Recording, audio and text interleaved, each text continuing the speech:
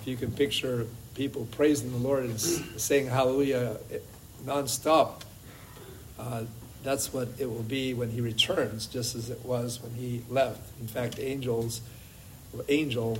said to them when they were gawking up at the sky as the Lord was ascending to his glory, why do you look that way? The Lord will come back in the same manner that he ascended, gloriously, triumphantly, noisily.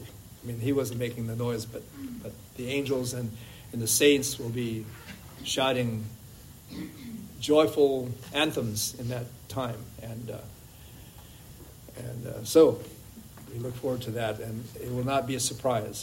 There will be no surprise visit on the part of the Lord. There's no rapture in that sense. There will be a taking up of the saints into glory to meet the Lord in the air with the saints that are already there and the angels that will accompany him, but that won't be anything but out there up front in the open center stage. And I hope we'll be prepared for that as we are here for that purpose. So let us now, shall we turn to Philippians 1:1. That's the actual text. I said we'd get back to Philippians. I didn't say where, but it's at the beginning, and it's the first verse only, because we'll be talking about two offices, the first one being the office of elder today, and probably next week too, and then that followed by the office of deacon, which I think is helpful to all of us to know what they're about, what they do. And this is not a recruiting message, okay? Please, don't take it that way.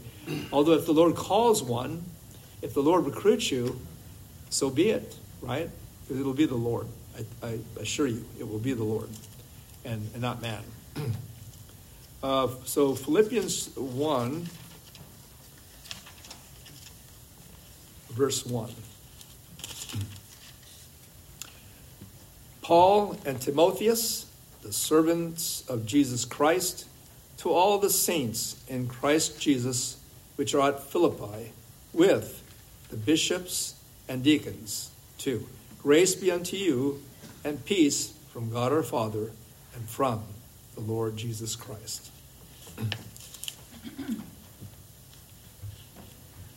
We'll be actually looking at another passage. There's more than one that we could consider for understanding what this office is about.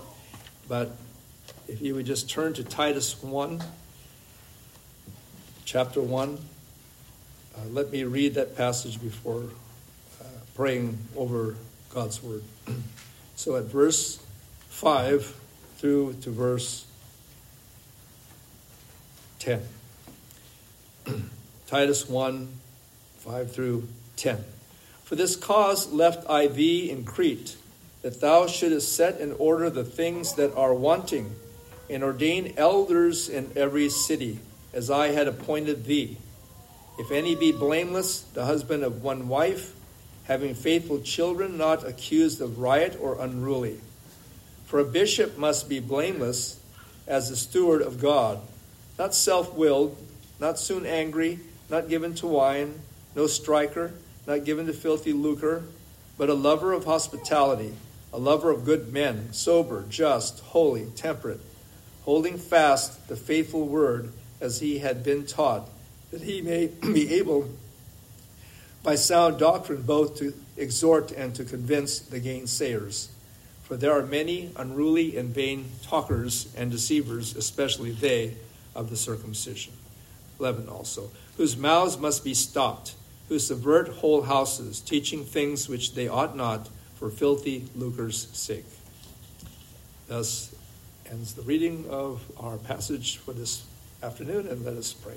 Oh, Father, we ask that you would give understanding, that you would give light, that you would give clarity, that you give the intent of the Holy Spirit by having spoken these words through your servant, the Apostle Paul.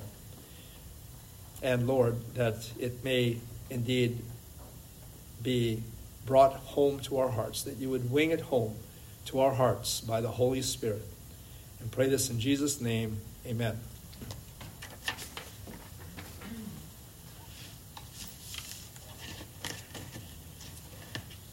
wanted faithful elders. The church lacks them and definitely needs them. Every church. In fact, the RCOS and other what we call Reformed churches believe that even before a church has a pastor, it ought to have elders and deacons before it could even be called a church. And with elders and deacons, as we are beginning to look at now, faithful elders and deacons, they may properly then know how to vet and call a pastor. That's how God's word is. And you notice even in the book of Philippians how it was the brethren and elders, bishops or elders, and deacons. Wanted. The church has lack of them, and good men are hard to come by.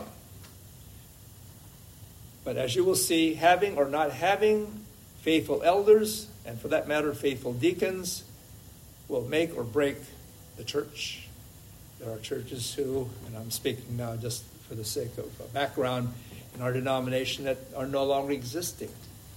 And I believe it is not because only they are without a pastor, but perhaps also they are not without leaders or officers, as we call them, i.e. elders and deacons. Now, God wants faithful elders according to verse 5. Faithful to whom? Faithful to whom? That's the question. And there are two answers to this question. It's a two-fold answer. Faithful to one's family first, and then faithful to God in his church. Faithful to one's family. Verse 6, if any be blameless. Blameless means above reproach, meaning no one can point the finger and say, aha, Now, I know that we have something in our closets, okay? We all do. But what I mean as of the time that the Lord has begun a good work in a person's life and has called him into his kingdom and is planning to use him in his church, that should be the goal. A model of moral and spiritual character. That should be the goal. Starting with the husband of one wife, meaning one wife at a time. Because actually, there's such a thing as biblical divorce. That's another subject. You can read about it, for example, in Westminster Confession of Faith 24, for example, that biblically lays that out, although that's not God's will. For what the Lord has joined together, let no one put asunder. But nevertheless, it is a reality that is divorce, and there is such a thing as biblical divorce. But we're assuming, in the case of those who were divorced, that they were biblically divorced before they were to take or assume the role of an elder of Christ's church. Now, the issue here in this statement, that the husband of one wife, is that one is not polygamous. That means you don't have a mistress or even two wives, as the case may be, because that's against the Bible. You're to be a one-woman husband in heart as well as in life. And then having faithful children, meaning your children are trustworthy and well-behaved and trained in the faith. Now, as to whether they're Christians is up to God. But you do the best you can to train them up in the way that they should go, that when they are old, they will not depart from it. As you listen to these qualifications for office, for elder, doesn't it become reminiscent of what all of us as Christians are to strive for, especially we who are men? Children who are not accused of riot. What's called dissipation, that's an old word that may be described like the prodigal son who took his inheritance from his father early. He didn't wait for his father to die. He took it ahead of time, right? Because he was going to go out and live for wine, women, and song. As it says, wasted his substance with riotous living. And he sure did. He sure did, didn't he? Luke 15. But yet we don't know the whole story till it's over, do we? Not even there. Not even there. Faithful to God in his church. Faithful in his person and also faithful in his work. In his person, for a bishop, verse 7, a bishop is another word for elder. And the word bishop comes from episkopos. Now you've heard that name or that word more or less, Episcopalian, for example. Episkopos is the Greek word for overseer, someone who rules. An elder is to rule in the house of the Lord. Now rule, not with an iron fist, of course, but rule according to Scripture as Christ's under-shepherd, as one who has been appointed the servant of Jesus Christ, who is the head of the church. For they watch for your souls as them that must give account, that they may do it with joy and not with grief, for that is unprofitable for you. Meaning, if they had to do it with grief and not with joy. And he must be blameless. Here it is again.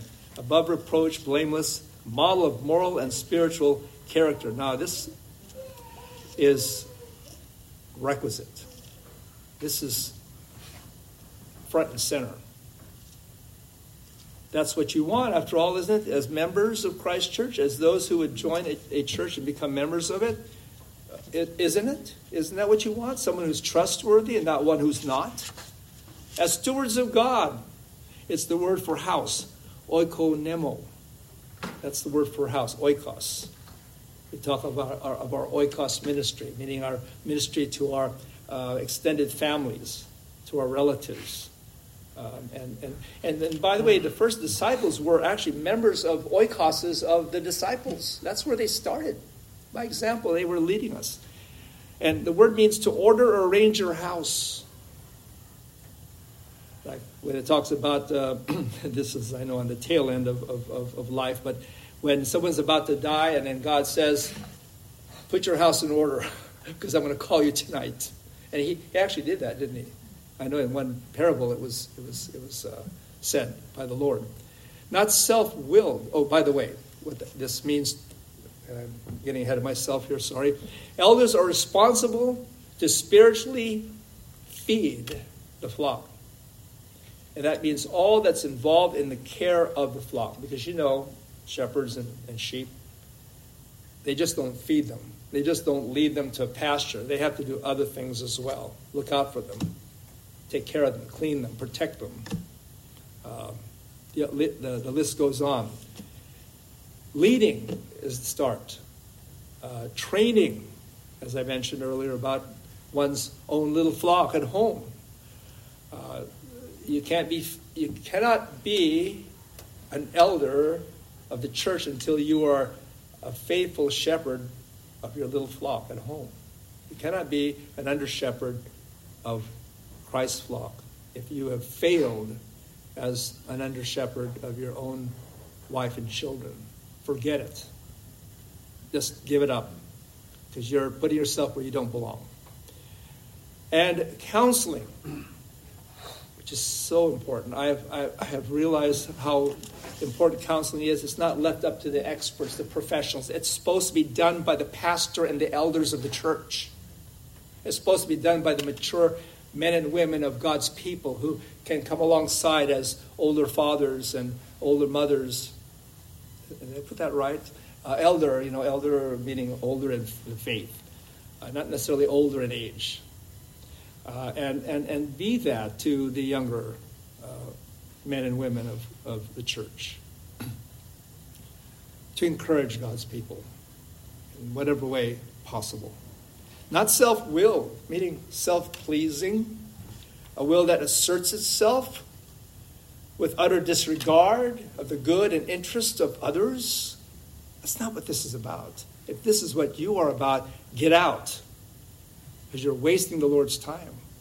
The world looks to the self-assertive type for leadership, right? The one who knows how to really make it work. That's not how it is, at least in God's book. That's not how it is according to Christ, like in Matthew 20, 25 through 28. It's not how it is at all. Matthew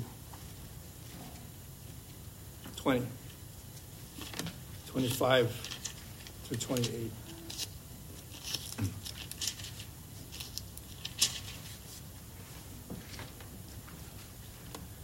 But Jesus called them unto him. And these were, and in the context here was of two brothers, disciples who were vying for power in the apostolic band that we sang about and now we're reading about. And so the Lord says, in answer to the situation, because the others were indignant about this and perhaps for envious reasons, who knows, but it wasn't going well with the disciples. So the Lord set the record straight, and this is what he said. You know that the princes of the Gentiles exercise dominion over them, and they that are great exercise authority upon them. We know that. But it shall not be so among you. That's not the kind of government. That's the government of Christ's kingdom. But whosoever will be great among you, let him be your minister, meaning the one who will be a deacon. And the word deacon means someone who waits on tables. That's not a leader. That's not the owner of a restaurant. That's not the manager of a restaurant. That's just simply the waiter or waitress of the restaurant.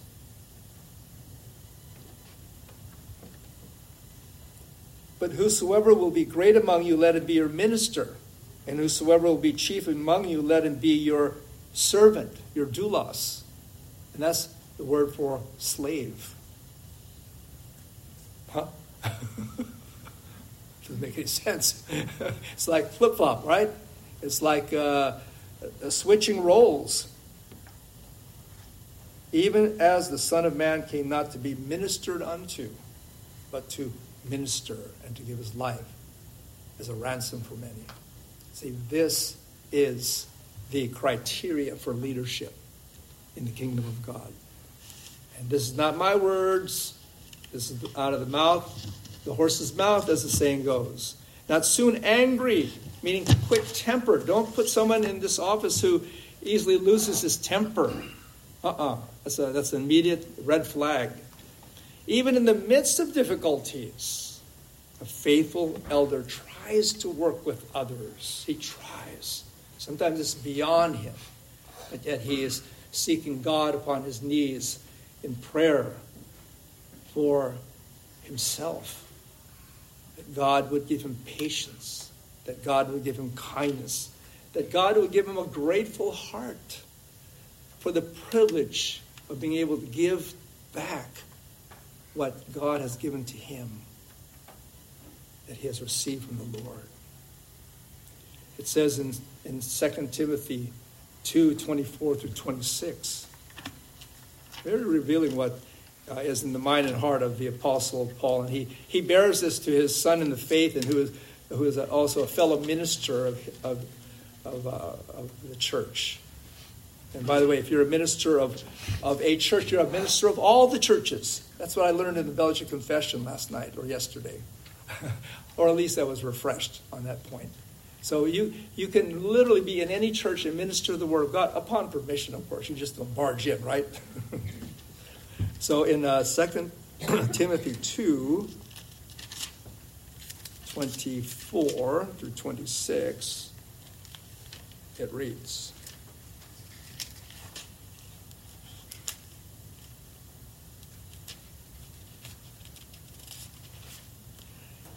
and the servant of the Lord must not strive. You know what that word strive means? It doesn't mean strive like try harder. It means fight. He should not have a fighting spirit, meaning fighting sinfully. Fighting for the Lord, yes. Fighting against sin and Satan in the world, yes. Fighting against yourself, especially, your own sinful nature. But against others, no. But be gentle unto all men, apt to teach, patience, in meekness instructing those that oppose themselves. See how you deal with people who are an opposing side to you? You don't deal with them in kind. When they throw stones at you, you don't throw stones back. Now that's what you would probably want to do. That's probably what you would do, but for the restraining Holy Spirit that lives in you, you would. But that's not the Spirit of Christ, you see. You know what our Lord did when he was accosted? He turned the other cheek. He literally set the example for all of us to go the second mile, to do the very opposite that people would expect people to do. And that's why Christianity is such a misunderstood religion, and one that people either are querying about because they can't understand. It goes against human nature, or they're drawn to it. Like those that are in world religions like Islam, when they see the difference between a religion of the sword and the religion of love. And then being this way, meek, when you're trying to instruct others who oppose themselves, if God peradventure, that's a Middle English word for if perhaps, God will give them repentance to the acknowledging of the truth, that they may recover themselves out of the snare of the devil, who had taken them captive at his will. Just like God released you from the bondage of the evil one, maybe he'll release them. Ever thought about that? And he'll be like you. Now, when he becomes like you, and he joins, and he comes to your church, you got to receive him. That's the other part. That's the part two. We're not going to get into that now, but that's all part of the mindset and the heart set, if you will, of an elder. Not given to wine, meaning he is not at wine, at the bottle. Alcohol should not be his companion. No striker. He's not a quarreler. He's not violent. One who does not settle disputes with his fist. I have a friend who, whenever he gives his testimony of his past, he always talks about how he used to be a fighter. And since he was 14 and got messed up, he had a father who was messed up, who used to beat him. He used to beat him up. He was the same way. And this guy is Brewski, you know. This guy is like Stallone. When you look at him, even though he's up there now, he's in his early 70s. But I can picture him doing that. I could picture him taking someone out, okay? Don't be like that if you're going to be an elder of Christ's church. Or even do so with harsh and cruel and critical words. Romans 12:18 says, if it be possible, as much as lieth in you, be at peace with all men. And not given to filthy lucre. That's another way of saying this. Moolah, money. Being greedy of ill gain. Because there is such a thing as a genuine sweat and sweat of your brow income that we are to be about. But in this case, not someone who gambles. I know someone in Yuma who, can I say, he makes his living off of gambling, and he has a system, and he's doing very well at it. And now he confessed, now all the casinos are on the lookout for him. You know, like, we don't want you coming in here, you know. So some of them have given him the boot. Don't be like that. Don't be like that. Seeking wealth at any cost. Seeking wealth at the sweat and the brow of other people who, foolish like you, are contributing to this nest egg that supposedly, you know, God's going to give you. Like someone that we met on our way back from Yuma who told me when he came into the, well, you know how you go to a gas station and you go inside to get coffee, or use the head. He got all 5 of the lottery tickets, okay? And then I asked him, you bought 5 of them, why? And then he said, because I want to win again, because I won $94,000 the last time I was here, okay?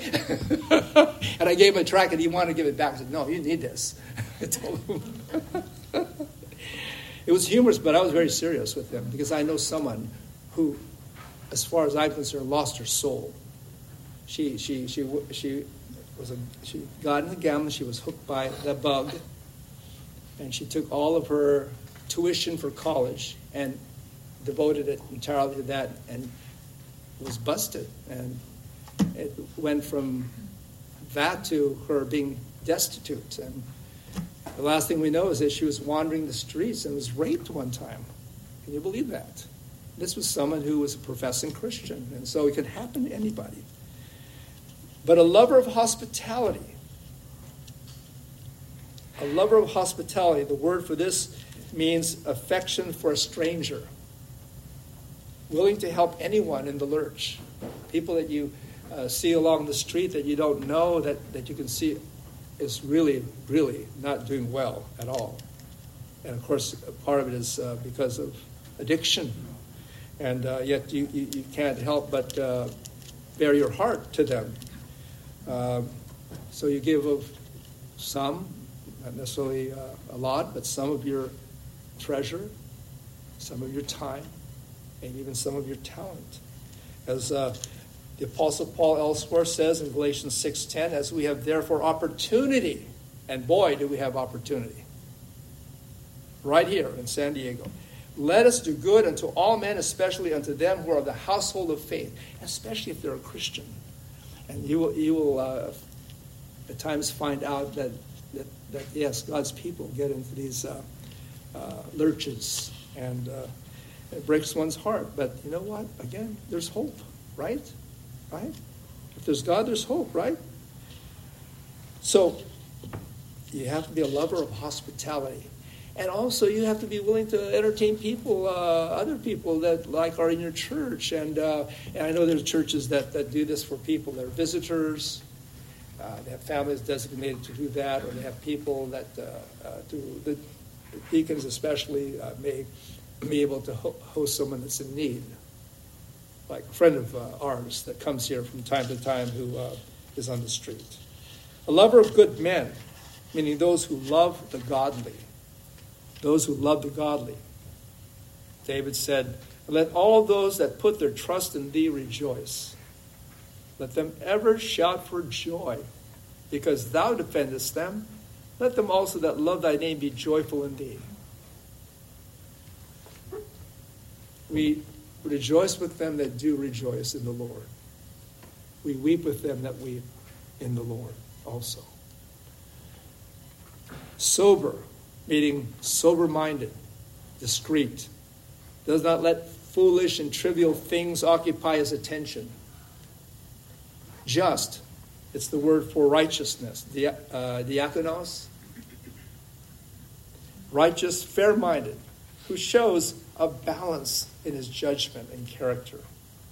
Holy, hagios. This is the word for being holy, being without sin. Now, we're not sinless, but we strive for sinning less, right?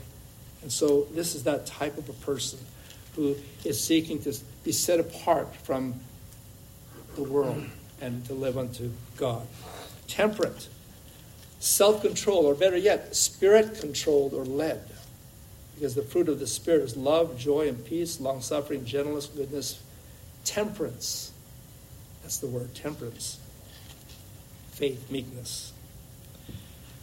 And as many as are led by the Spirit of God, they are the sons of God, it says in Romans chapter 8, verse 14. And then to kind of cap all of this that pertains to the person of the elder, the type of person that the elder should be, and that is a faithful man of God. It says in Hebrews 13:7, remember them which have the rule over you. And that's speaking to you all as you consider him, either one who is already your elder or one that you would call one day to be your elder. Remember them that have the rule over you, who have spoken to you the word of God, who have lived before you the word of God, whose faith follow, considering the end of their conversation or way of life. Meaning, really look at that and benefit from that and be enthralled at the grace of God that we're working someone in such a way to put him there over you in the Lord, you see. And be encouraged that God has your interest at heart through his doing that. Now we're going to speak next to his work. It says in verse 9, holding fast the faithful word as he hath been taught. He is holding fast to the word of God, that he may be able, by sound doctrine, both to exhort and to convince the gainsayers. Holding fast means to cling with tenacity, not letting go, not being swept by every wind of doctrine that's out there. And even in the Reformed Church, there are winds of doctrine that are out to take the church out. And there are those that are present who are, I'll just call them what they are, what the Scripture describes them to be, and that is heretics of the faith, who teach another gospel, a gospel of faith plus works, but it's very hidden and very secretive, you see. And it's through these theological convolutions that these are come about. And I'm not a judge of anyone. I'm just judging the word, because the Bible says that we have been given the mind of Christ and we're to judge all things, meaning by the word. So if the shoe fits, wear it, right? Wear it, and especially, it's important to hold or cling to the faithful word as one has been taught, so that one would be able by sound doctrine to exhort. It's the word parakleo, which has the meaning of encourage. Encourage, yes, by the truth. The truth encourages. Error doesn't. And to convince or convict the gainsayers, those that are trying to make a buck out of this, as it were. The contradictors. There's so many who like to contradict. So many who like to fight you theologically, and who like to do so perhaps, and I can't judge the heart, but for name or fame or gain. Any of those. That should not be, that ought not to be. Now, we're studying the Belgic Confession. I have to read this to you from the Belgic Confession, which is revealing to me of how an elder and deacon needs to also be a defender of the faith, not just the pastor. So in Article 30, I'll read it. The government of the church and its offices. We believe that this true church must be governed by that spiritual polity which our Lord has taught us in his word. Namely, that there must be ministers or pastors to preach the word of God and to administer the sacraments. Also, elders and deacons who, together with the pastors, form the council of the church, that by these means the true religion may be preserved. There you go. And the true doctrine everywhere propagated. There we go. Likewise, transgressors chastened and restrained by spiritual means. There we go. Also, that the poor in distress may be relieved and comforted according to their necessities, and especially by the work of the elders and the deacons. By these means, everything will be carried on in the church with good order and decency. When faithful men are chosen, according to the rule prescribed by St. Paul in his epistle to Timothy, and I might add also Titus, what we're studying now. They're very comparable. By the way, this is with regard to his work now. The word for elder is presbyteros, or presbyter. That's where we get Presbyterian Church, Trinity Presbyterian Church. We're also Presbyterian government. We are. And that's from the word elder in verse 5 of our passage.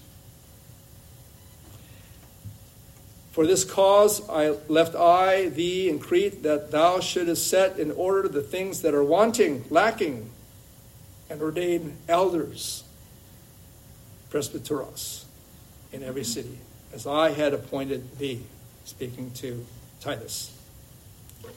The meaning actually has more of the nuance of old man, and it's not like old man like necessarily of age, but of life experiences, who can speak from that depth and breadth of his experiences in life and knowledge and wisdom that he's gained along the way.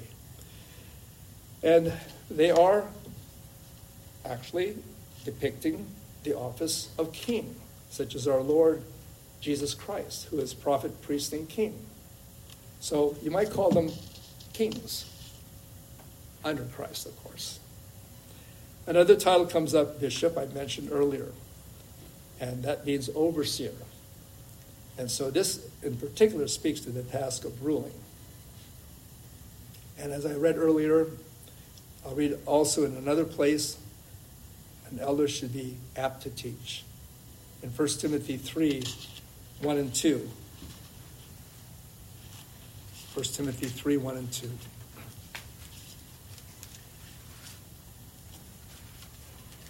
It says, this is a true saying, if a man desire the office of a bishop or elder, he desireth a good work.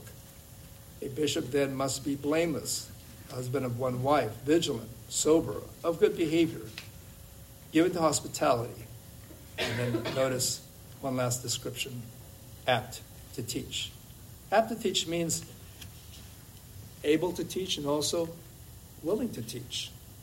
Apt to teach means having the aptitude to teach. And that's something that doesn't just come with natural gifting, but is something that, yes, may start that way, but is developed through learning, through studying. I know, for example, some who went to seminary and sat in classes with me who were not called to the ministry, but wanted to become better elders and even better teachers in the church where they were at. Now, the full-time one, the one who is an elder that is going to do this full-time, we call also minister or pastor. The term that is used in Presbyterian parlance is teaching elder versus or vis-a-vis ruling elders. So he is both a teaching and a ruling elder when he is ordained. And in 1 Timothy 5:17, it talks about that. 1 Timothy 5:17. Let the elders that rule well be counted worthy of double honor. That's like honorarium or money, especially they who labor in the word and doctrine. And I tell you that word labor is a work-intensive word. A work-intensive word. Laboring in the word and in doctrine, especially defending the truth in our day. And so this is what he is to do. And the illustration is given of an ox that treads the corn and should be the first to eat, right, of that, to have nourishment in his work. And so there should be the support of those who would go into the full-time ministry, as you have faithfully done in the life of your pastor and his family. Regardless, both ruling and teaching elders are to be spiritually mature and experienced men. That's the bottom line. As Proverbs 16:31 points out, the hoary head is a crown of glory, if it be found in the way of righteousness. So having that hoary head does not necessarily mean that one is living for the Lord, but hopefully so in the case of those who would be elders or those who are elders, and even those that would retire from that office. Pastors and elders are sinners. Look at David in his life. And I think about his testimony and how this is a man who was known for having a heart for God, a heart that was sold out for the Lord, and how he wanted to be blameless, but yet he was tempted like all men. And yet when God brought repentance to his heart, you could see it in his tears. Such as in Psalm 51, when it says, I don't know about your Bible, but mine has an intro to Psalm 51, and I'm going to read it from my notes here. To the chief musician, a psalm of David, when Nathan the prophet came to him after he had gone into Bathsheba. Wow. Can you imagine how this is all plastered all over the news, as it were, by being in the scriptures? How God is not holding back or hiding anything of sin. And this is one of the arguments and one of the strong arguments, if you will, for the authenticity of the Word of God, that the Word of God is honest and truthful and trustworthy. And when David was called on the turf, he didn't hide anymore. Sometimes you have to do that. Sometimes you have to rebuke a brother that he might repent. And when he repents, receive him back. He prayed this: have mercy upon me, O God, according to thy loving kindness, meaning his covenant love, according to the multitude of thy tender mercies. Blot out my transgressions. Wash me thoroughly from my sin, from mine iniquity. Cleanse me from my sin. For I acknowledge my transgression. My sin is ever before you. Before, it was before the Lord, but now it really is before the Lord, because it's before David, and David's before the Lord.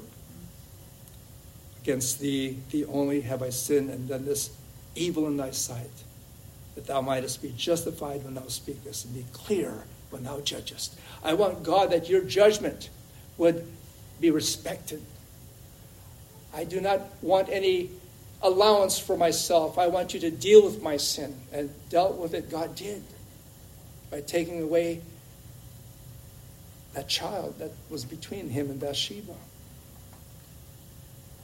And though that broke his heart to no end, the taking of that life, and especially as that life was one of the elect, according to David, when he explained why he stopped crying and why he washed his face after the child died, and how it was because this child was with the Lord, and that though he won't be with me here, I will be with him one day.